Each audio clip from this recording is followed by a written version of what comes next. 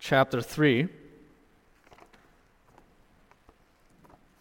So last week we looked at Colossians 3 verses 1 to 4, or rather 5 to 17.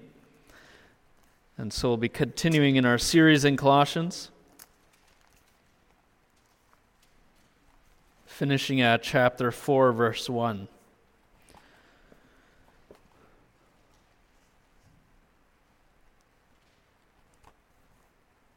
So Colossians 3, and I'll just start at verse 1 actually.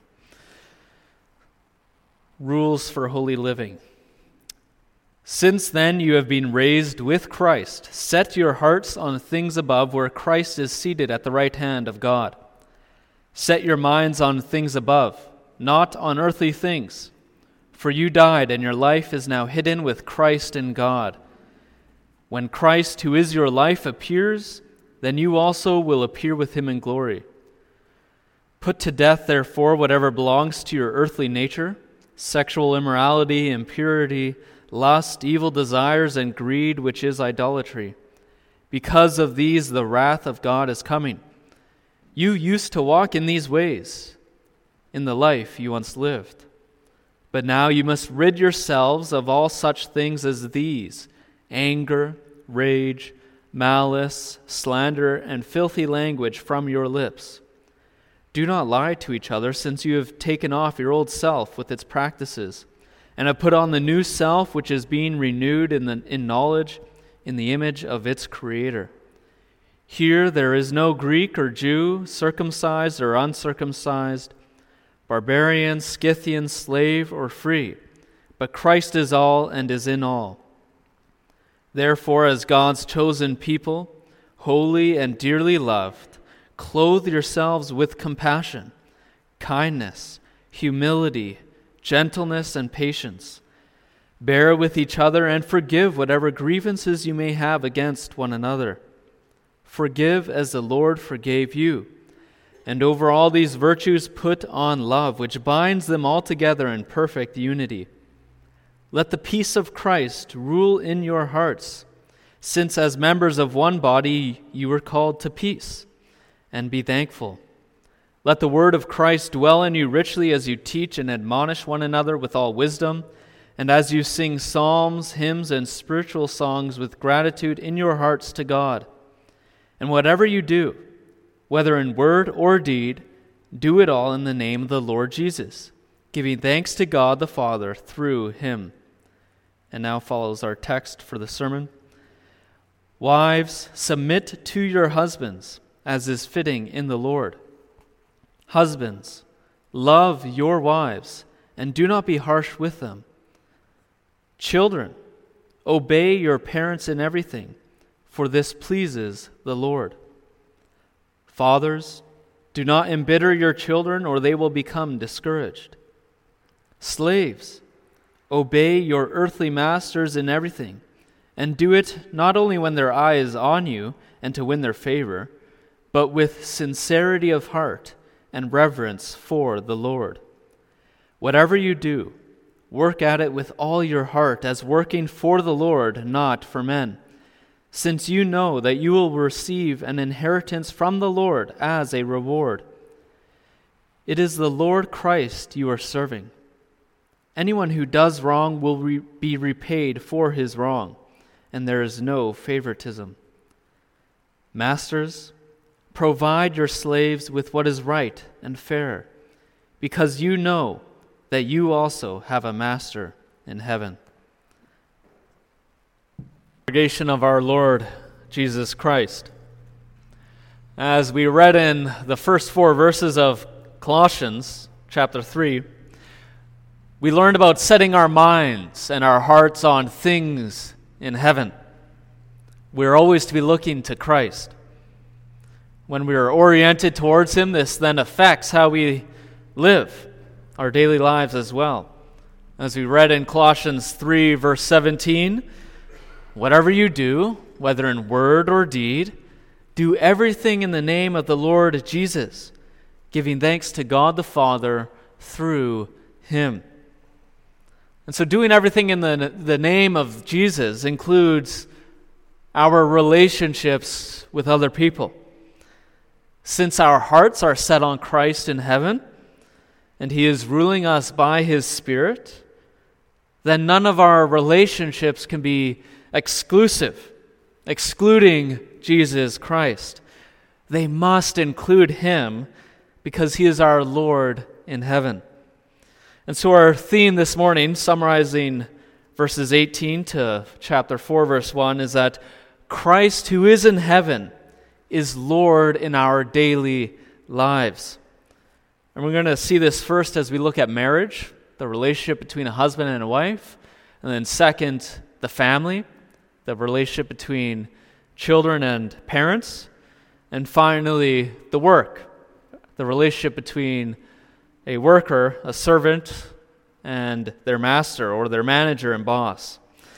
And so these three relationships are basic, right? They're vital to society. And this is why you have Greek and Roman and Jewish writers before Paul giving these household codes that deal with these relationships. And it's why in our day and age as well, there's so much attention given to how we educate, how we raise our children. This is why these sort of issues like schools are at the forefront of, the culture wars, people might say. But there's also much attention given to safe working conditions and also romantic relationships. People flock to teachers like Jordan Peterson to hear their advice on these things. Advice on how to live well in your marriage, how to raise children, and how to succeed in the workplace. And God cares about what we do here on Sunday and about what we believe, but He also cares about these basic relationships, our daily lives. You see, He created Adam and Eve having a harmonious marriage. It was a good thing. And they would have trained their children, raised them up in this perfect life in the ways of the Lord, and they also would have worked joyfully without toil. However, all these relationships in marriage, in family, and in the workplace, they all became broken. Satan tried to cause strife within all these relationships.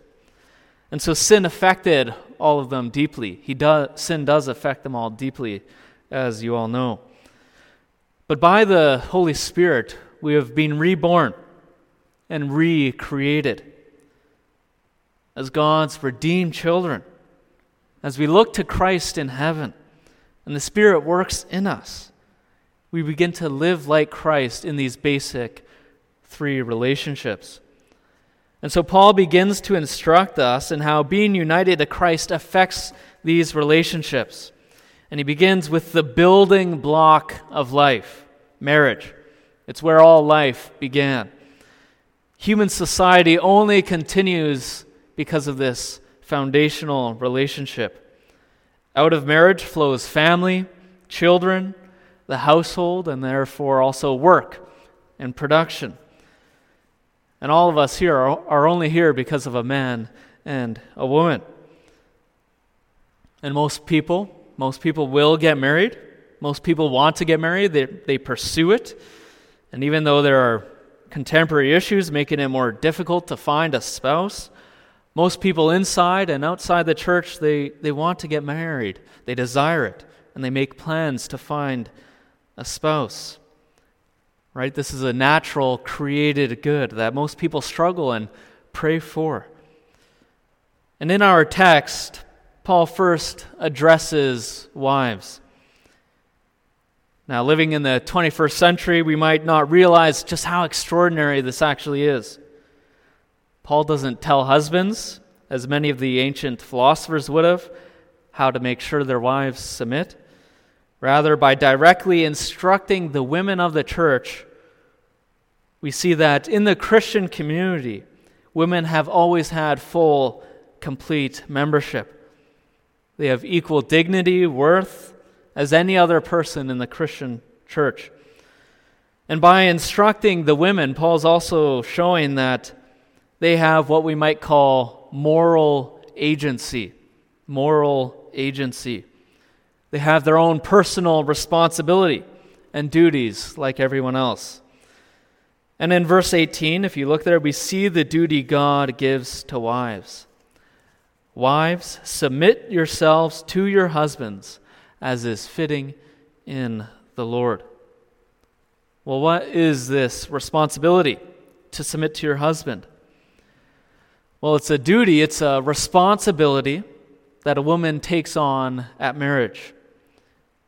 If you're a wife, you vowed to love and submit to the man standing across from you. You are both joined into this wonderful and special relationship.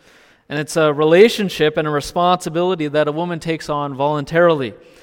It's a duty she has for her husband and for him alone. This means you have accepted this man and you submit now to his authority. As we see in Genesis and in the New Testament, God created the man to be the head, the leader of the marriage. And so wives are to recognize this. They are to look to and support their husband as their head. Now, this doesn't mean that a wife has to do whatever her husband says. We know that tyranny is a sin. All human authority is limited authority. And neither does this mean that the wife is somehow less valuable than her husband. In fact, Scripture actually says the woman is the glory of man. If the man has a special place as the head, then the woman also has a very special place as the glory.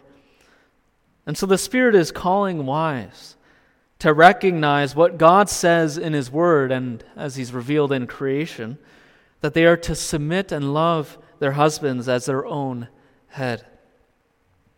So since you have been saved, since you've been recreated in Christ, wives are to live you're supposed to live your life in this responsible freedom, taking up your task as the wife of your husband. And then in verse 19, we read about the husband's duty, his responsibility to the wife. We read there in verse 19, "Husbands, love your wives and do not be harsh with them." This is the duty all husbands have for their wives. Right? There's no excuse, well, I've fallen out of love, or it was merely a practical marriage, or it was merely an arranged marriage even. Every marriage comes with the exact same duties. Husbands promise to love their wives when they get married, and it's something they must continue to work on. But what does it mean specifically to love one's wife? Well, it's to keep their interests at heart, their needs, her bodily, her emotional, her spiritual needs in mind. And it's a sacrificial kind of love. As Ephesians says, it's a sacrificial love that lays down its life as Christ did for the church. It's a love that is tender towards the wife. And we see that all leadership, no matter in what sphere of life, but especially within the marriage, all leadership is to be governed by this deep kind of love. Paul also gives the husbands the command to not be harsh with their wives. This is the opposite of the love they are called to have. Other translations will say, don't be bitter towards them, to your wife. Husbands aren't to become resentful to their wives. They aren't to be dissatisfied with the kind of wife they now have. And the reason is that this would actually be bitterness towards God, the God who gave you your wife. Rather, as Proverbs and the Song of Songs teaches us, husbands, we are to delight in the wife of our youth, the wife that God has given us. To be harsh towards them is to have a tone or speech, an attitude that looks down on the wife, that makes snide remarks at them for being the weaker vessel, being who God made them to be, And really, we see that this is then a failure to believe God's word, that they are our glory. And so Christ calls husbands to put off harshness and to put on love toward your wife. Now, because of sin, because of brokenness, it can be difficult for a Christian husband and a Christian wife to fulfill these duties to one another, to live as the gospel calls them to live. Wives, they struggle to submit to their husbands. Husbands struggle to love their wives. I'm sure we can all imagine a situation where you get into a fight, where your spouse has offended you, and our heart's immediate response can be to lash out at them, to give them a tit for tat. We want to retaliate against them. They did this to me, so I'm not going to show them love. I'll respond to them in kind. But Christ calls us to something completely different. He calls us to take up our duty. Now, this isn't to be walked over by the other spouse, whether it's a wife or a husband, but rather it's a duty to love and submit through those difficulties, according to Scripture. So wives, when your husband comes home and he's having a cold or he's being withdrawn or he has a combative attitude, as his wife, don't react in kind, but in submission and love, guide him back. Draw him back to Christ through his word. Bring the healing of the gospel to him. In a gentle and in a humble spirit, point him to Christ. Or husbands, when your wife is stressed or is acting quarrelsome, don't flee, don't avoid, and don't also fight, don't lash out in harsh anger. Rather, take up your calling to love. Let the peace of Christ keep your own heart steady so that you can shower her with the word of God. As her leader, draw her out of that stressful cycle and point her to look outside herself to Christ who is in heaven, to the big picture, past her current circumstances. Point her to the Christ who is taking care of her as her Lord. These are very simple, but they are also very powerful ways that Christians can be Christ-centered as they work out the love and peace of Jesus in our marriages. Now, in our second point, we see that Christ is Lord in our family relationships, specifically between children and parents. Let's look at verse 20 there. Verse 20 says, "Children, obey your parents in everything, for this pleases the Lord." We see that Paul addresses the children, just as he did the children in Colossae. We see something striking again. First, that Paul is addressing children directly. So if you're a young person, young child here, Paul is speaking to you directly. He's not talking to your parents. The Spirit's not telling your parents to make sure their kids do this or that. No, Paul is talking directly to the children. The Spirit is saying, I've got a task for you, young child. And second, Paul is treating them like every other member of the church. They too are part of the body of Christ. Many churches these days, they have separate worship services for children. It's rare that they'll have children, as we do here in the service. And rarer still, however, will they baptize and address children as members of the church.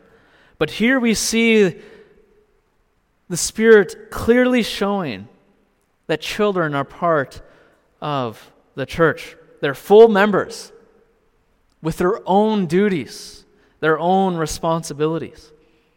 Do you realize that, young kids, this morning? Children, do you know what a fireman's job is? A fireman's job, what is it? It's to put out fires. Just like the fireman has a job, you too have a job, a very important one. It's to listen, to learn from, and obey your parents. When they tell you to help them by doing chores, remember that this is a job that Jesus has given to you, to listen and obey your parents. And it can be hard at times, can't it? Because our sinful hearts, we want to disobey mom and dad. Dad says to go clean up the toys or come inside, but we don't really want to, and so dad has to tell us a bajillion times before we actually obey. Well, children, that's a sin. That's a sin. And the Bible says that the wages of sin, the payment if you don't do your job properly, is death. But the good news, children, is that Jesus obeyed his Father in heaven perfectly, even when we didn't. He obeyed his Father so perfectly that he even died on the cross. And Jesus did this to save you and I from our sins and from death. Isn't that just incredible? But if Jesus did that for you, doesn't that make you want to obey your parents like he did? You probably know this song. Your parents have probably sung it to you. Jesus loves me. Well, if Jesus loves us and died to show it, then don't you want to show that you love him as well? Well, children, you can show Jesus your love by obeying your parents right away, after only being asked once. It's a tall task, but it's one that you can do by the Spirit. That is how we can show our love to Jesus. So starting today, show your love for Christ by obeying mom and dad as much as you can. And when you forget to, when you don't obey right away, make sure you apologize. Make sure you ask forgiveness, trusting that Jesus died for you, that Jesus loves you and forgives you of all your sins. So boys and girls, God has given you a very special task, a very special responsibility. It is so beautiful and wonderful when children obey mom and dad. It pleases God when we do that. And so remember that just like the fireman has to put out fires, so you have an important responsibility to obey your parents. And next, the Spirit of God tells us, fathers, our duties to our children. Let's look at verse 21. Fathers, do not embitter your children, or they will become discouraged. Now, Paul seems to address fathers specifically because as the heads of the family, they have the first responsibility. And in a society where there is much fatherlessness, this is important to stress. If you want to look up the statistics, they prove themselves how detrimental it is to have no father training the children. Fathers are so important to the spiritual health of a home. But moving from that, it's obvious that this teaching is also for mothers as well. And even broader, we could say it's also for teachers, if you're a teacher, and others who help parents train up children. But what does it mean to not embitter your children? Well, we could use other words like do not provoke, don't make them resentful, don't stir them up, agitate them, don't nag them or be overly severe, don't rouse them to anger, don't be unreasonable, don't scorn their best efforts, don't belittle them, don't be overcorrecting every little fault. I was talking to someone a few days ago about one of the pre-marriage counseling classes they had with the pastor about training children. And in the discussion, they talked about how parents should discipline children for sins, not for making the parent annoyed. You know, sometimes as parents, when we're busy, it's easy to get moody or irritable. Just seeing the children laughing around us can just make us irritated. But parents, we have to resist lashing out. Otherwise, we'll become like a force of nature, a tornado that our kids just try to avoid whenever they could tell we're in a bad mood. Rather than being something like a steady tree that they know they can trust, and that will be consistent. And we know that God, our Father, He is not irritable like that. God the Father, He doesn't lash out at us, nor does He treat us overly strictly as His children. He knows the weaknesses of our humanity. He deals patiently with our shortcomings. He doesn't come down hard on every little failing. He has mercy and grace for His covenant people, even as He corrects them and disciplines them. And we can see this throughout the Old Testament. And so as parents, we need to remember that discipline should never be separated from discipleship, discipling children in the gospel of Jesus Christ. God has given us these children, as we sang in Psalm 127, as a gift. We have a duty to disciple them, to shepherd their young hearts, to trust and follow Christ. And so we don't want to discourage them from that, make them feel they can't make mom and dad happy.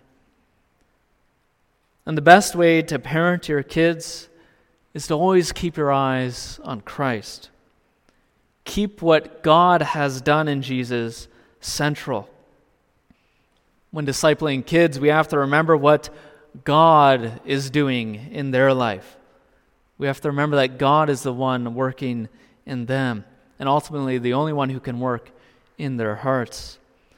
And so when we forget God who is above, we tend to make ourselves the top dog. And so all sorts of misery flows from that. Either we can feel discouraged because they aren't turning out the way we want, because we think that we are in control, or we can become oppressive parents because we think that we have to make everything perfect. But we have to remember that in our family relationships, Jesus is the one who is on top. He is the Lord of this relationship. And so we have to keep the gospel central to how we disciple our children. And finally, point 3, being united to Christ by faith, it also affects our work relationships. First, we'll look at a servant or a slave's relation to their master or their boss. If you look there at verse 22 to 25, the Spirit says, "Slaves, obey your earthly masters in everything, and do it not only when their eye is on you and to curry their favor, but with sincerity of heart and reverence for the Lord. Whatever you do, work at it with all your heart as working for the Lord, not for human masters, since you know that you will receive an inheritance from the Lord as a reward. It is the Lord Christ you are serving. Anyone who does wrong will be repaid for their wrongs, and there is no favoritism." The servants, the slaves in the congregation of Colossae, they receive the longest treatment concerning the duties we have. And this is probably likely because in the early church there were many slaves. And it's also perhaps the trickiest of the relations. Slaves or indentured servants, they made up a huge population in Rome and in its empire. Now, in our day, we don't have the same slave system like they did, but the situation Paul is addressing, it also applies to our daily work relations. between a worker and a manager, between an employer and an employee. While back then they didn't have the choice with who they worked for, we freely enter into a work relationship, a working contract with an employer. And Paul tells workers, employees, that our duty in our work is to work hard and from a good heart. The reason is that people 2,000 years ago in Rome, just like today here in Surrey, workers so easily fall into the habit of only working when the boss is looking, or only working hard when it will make them look good to get in the boss's good books.